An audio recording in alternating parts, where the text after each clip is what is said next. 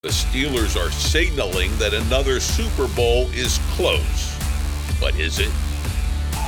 Welcome to the Steelers Update from Penn Live, where we keep track of all things Steelers so you don't have to. This is John Lucey reporting.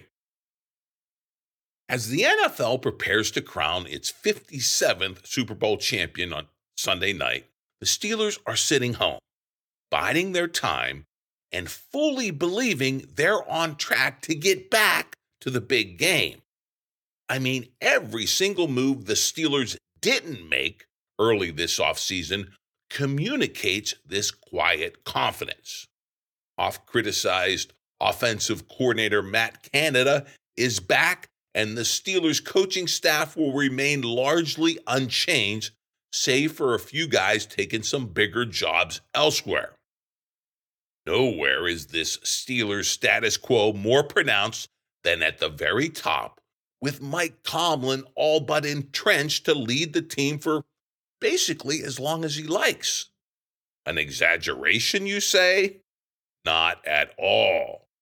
None other than Steelers president and team owner Art Rooney II said as much, telling media outlets that he doesn't really evaluate Tomlin from year to year. As long as the Steelers' second longest tenured coach wants to remain with the team, Rooney will keep him. Upcoming season will be Tomlin's 17th at the helm, and he's signed through 2024. But that's not good enough for Rooney.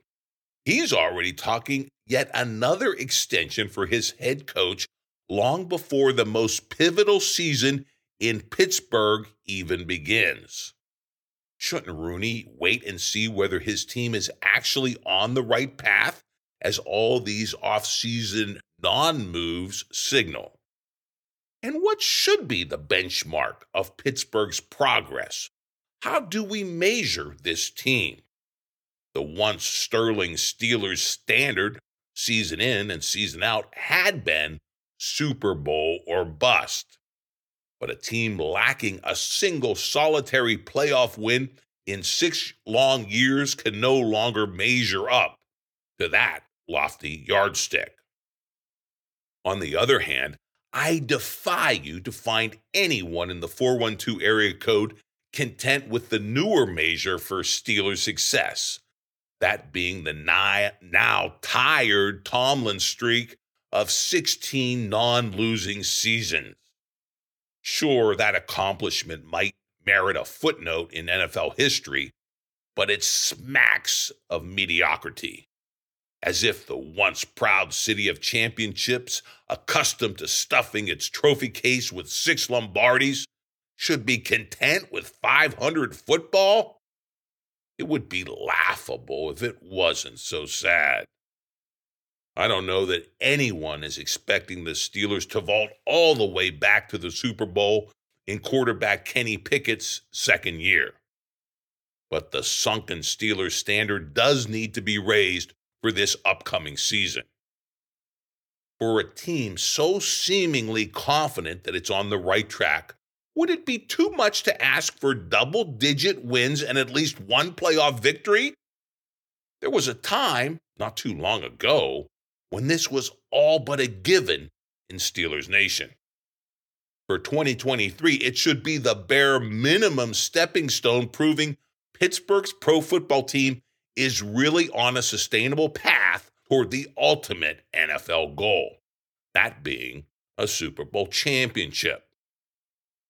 Otherwise, the closest the Steelers will get to the big game is those fading reruns of Super Bowl glories past. Blink of an eye, the once fresh triumphs in Super Bowls 40 and 43 seem as distant to a new generation of young Steelers fans as the glory days of the 70s were for their parents. Now, the Steelers believe they do have a franchise quarterback in Kenny Pickett. They think they have a dynastic coach in the form of Mike Tomlin, a 1-2 punch at running back in Najee Harris and Jaylen Warren. They have stars at tight end in Pat Freiermuth and receiver in George Pickens. They have a game changer at edge rusher in T.J. Watt. Pro Bowlers in Cam Hayward and Minkah Fitzpatrick. With offseason additions along the offensive and defensive line, plus a shutdown corner and an upgrade at middle linebacker as the most obvious moves, this team is a playoff contender. Well, at least that's the signal the Steelers are sending, and that's the hopium they are selling. The only thing left to do is to start winning playoff games. A new Steelers standard should begin with that, and it must be strictly applied in 2023. It's time to put up or seriously consider blowing it all up. No team can escape big changes forever. The slow and steady Steelers have already fallen too far behind the AFC's rising, reigning powers. The line to punch a Super Bowl ticket begins in Kansas City, Buffalo, Cincinnati, Los Angeles, Baltimore, even Jacksonville. Pittsburgh must demand the proof of a playoff win in 2023 to demonstrate that their beloved Steelers are even in the same stadium with the cream of the AFC. The Steelers' supposed right track must lead to real results. We have much more on the new Steelers standard, how it has to be enforced in 2023, and what the team is doing to get there in this edition of the Steelers Update podcast. Hey, and be sure to check out my print column first thing every Thursday on Penn Live. It'll be packed with plenty of memes bringing the Steelers debate of the moment to life and to laughs. Right now, let's get right to it. Surely the Steelers think they are on the right track to getting back to a Super Bowl. But again, the question is, are they? Here's Paul Zeiss with the Pittsburgh Post-Gazette digging deeper into the Steelers' no big changes approach to the upcoming 2023 season. Will it get them any closer to their Super Bowl goal, or will it produce more of the same, namely that 9-8 mediocrity? Zeiss writes this, quote, "There are no significant coaching changes, no moves in the front office, and very few significant moves will be made to dramatically change this roster. That's the approach teams that go 12-5 and win a few playoff games might take. But the Steelers were nowhere close to that. And for the first time in the Super Bowl era, they are going to go 6 seasons in a row without a playoff win. It's not surprising because that is the approach the Steelers always seem to take. Slow and steady, favoring stability over change. And it could be a good plan if what they showed down the stretch wasn't fool's gold and propped up by an incredibly weak schedule in the final 9 weeks. This thing, it might work out well for the Steelers, and that's the desired outcome of this offseason of holding the line and making minimal changes. Maybe the improvement shown over the course of the season by Matt Canada will continue and the offense will pick up momentum during training camp and become really good. And maybe the defense wasn't a product of playing terrible quarterbacks down the stretch, and maybe it is that good. Of course, maybe the offense that averaged 18 points and less than 2 touchdowns per game and produced only 12 passing touchdowns for the entire season wasn't a mirage. And if that is the case, it could make for a long, uncomfortable season. The Steelers seem to be choosing stability and seem to be taking the conservative route. But I think they are gambling, to be honest. And if they lose on this gamble, the next offseason needs to be a complete rebuild from the coaching staff into the roster. That's what should be at stake, and the standard for next season would be at least 1 game improvement during the regular season and a playoff berth and a playoff win. It could be they are on the road to returning to contention, but it also could be they are stuck in that area between really good and bad. And that is the worst place to be, unquote. Hey, that's a great take from Paul Zeiss and kind of mirrors my thinking that this is 2023 is when we put up or shut up. It's a pivotal year in Pittsburgh, as I have said, and it's time for the Steelers to deliver, or we got to go back to the drawing board, beginning, I think, right at the top. Because you know what? A 7-year stretch without a playoff win in Pittsburgh is simply unacceptable in Steelers Nation, a nation raised on Super Bowl wins. As for the team's football fate next season, all eyes, of course, will be on Kenny Pickett in his all-important sophomore season in 2023. But what of the original 2022 starter, that being Mitch Trubisky? The Steelers are professing that they want to keep Mitch, but can they? Well, here's Gerry Dulac with the Pittsburgh Post-Gazette breaking down this rather complicated case of the Steelers' backup QB situation. Dulac writes this, quote, "The Steelers have to decide if they want to pay a backup quarterback $8 million in salary, not counting incentives, and have him count $10.6 million against the salary cap in 2023.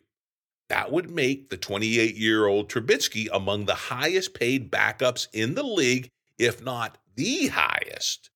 And Trubisky has to decide if he wants to forget the disappointment and discontent of what happened to him in 2022 and accept what would be the highest single-season payday of his 7-year career.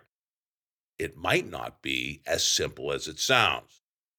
The Steelers cannot simply restructure Trubisky's contract to lessen his cap hit because he's in the final year of a 2-year deal. They would have to sign him to a new contract and add voidable years if they wanted to convert his salary into a signing bonus. They could also ask him to take a pay cut. But all of that would require Trubisky agreeing to such a deal, and the chances of that are probably not very good. What's more, it would create an untenable situation at the position because Mason Rudolph, an unrestricted free agent, has no intention of re-signing with the Steelers after being demoted last season. Despite unexpectedly losing his starting job just 3.5 weeks into the season and not being very happy about it, Trubisky put all that aside and played remarkably well on 3 occasions when he had to step in and replace Pickett. In those 3 games, he completed 48 of 64 attempts for 599 yards, 2 touchdowns, 3 interceptions. His passer rating was 94.46.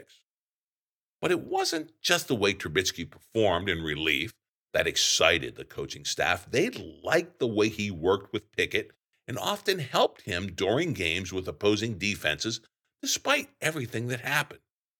What the Steelers are scheduled to pay Trubisky this season might not be too costly because of the money they will save with Rudolph, who earned $3 million in salary and counted $4 million against the cap last season.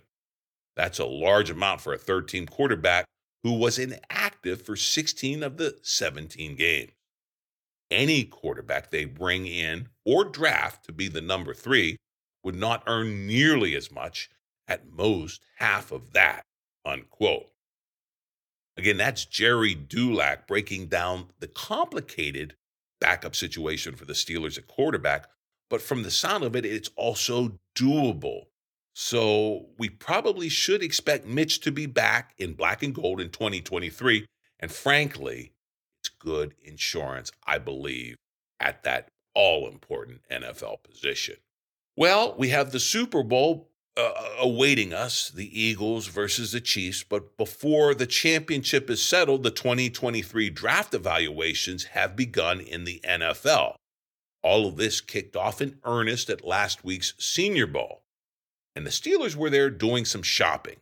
On their list, high on it, is offensive lineman, as we told you last week, but also in their wish list is a so-called physical cornerback. What does that mean? Well, Ray Fittipaldo, again with the Post-Gazette, interviewed Steelers assistant Grady Brown, who coached at the Senior Bowl, with an eye toward fulfilling the Steelers' needs at corner. Here's how Brown, entering his 3rd season as defensive back coach with the Steelers, sized up what the team's looking for at this, again, very important position. Fittipaldo writes, quote, "The Steelers are in the market to add a young defensive back or two in the mix this offseason. This draft is loaded with quality defensive backs, especially cornerbacks. So what are the Steelers looking for? Brown, whose secondary accounted for 18 of the 20 interceptions the Steelers had last season, described the prototypical corner that Pittsburgh needs. Quote, have to take the ball away. My last year playing was 98, and the game is so different now with these offenses. In our division alone, with Joe Burrow and Deshaun Watson, we have to take the ball out of Nick Chubb's stomach as much as we can for us to win that game. We're going to preach takeaways, whether it's forced fumbles or interceptions," unquote, from Brown. Now we go back to Fittipaldo, who says, well, turnovers are important. But Brown indicated that anyone who wants to play for the Steelers, even defensive backs who considered, diminutive at times, has to check an additional box too. They have to be able to tackle, hence the Pittsburgh physical cornerback. Back to Brown, who said this, describing what that is, quote, "The first thing we have to do in our division is we have to tackle. Cleveland is going to make you tackle. Baltimore is going to make you tackle. You have to tackle Joe Mixon. You have to tackle all of those guys. It's not just a cover situation in our division. You have to be a willing tackler. If you put on film and you can't tackle, it's going to be hard for you to play. In addition to coverage and press coverage, in addition to be able to catch the football, you have to be a complete player for what we need," unquote. That's good stuff from Fittipaldo and from Brown, but it's also a tall order at corner for the Steelers to fill, especially since our team hasn't had a great track record of drafting at this position. Maybe the new regime in the GM's office will get it right this time. Hey, for the sake of 2023 and finally starting to measure up to the Steelers standard, they had better get it right. Well, that is it for now for the Steelers update. Enjoy the Super Bowl, everybody, and then we'll be back to it here next Wednesday, looking at how the Super Bowl turned out, what it means for the NFL and the direction of, what positions are ascended and for the draft and for the Steelers and how they begin to measure up, not to the Steelers standard anymore, to the standard that's in the NFC and the AFC that we're going to see in the Super Bowl. That's the standard. And right now, the Steelers are far from it. But 2023 will tell the tale if they're getting close. And we'll cover it all here every Wednesday with your Steelers Update podcast. Sign up to get it automatically. And, of course, log on to PennLive.com for your real-time Steelers news.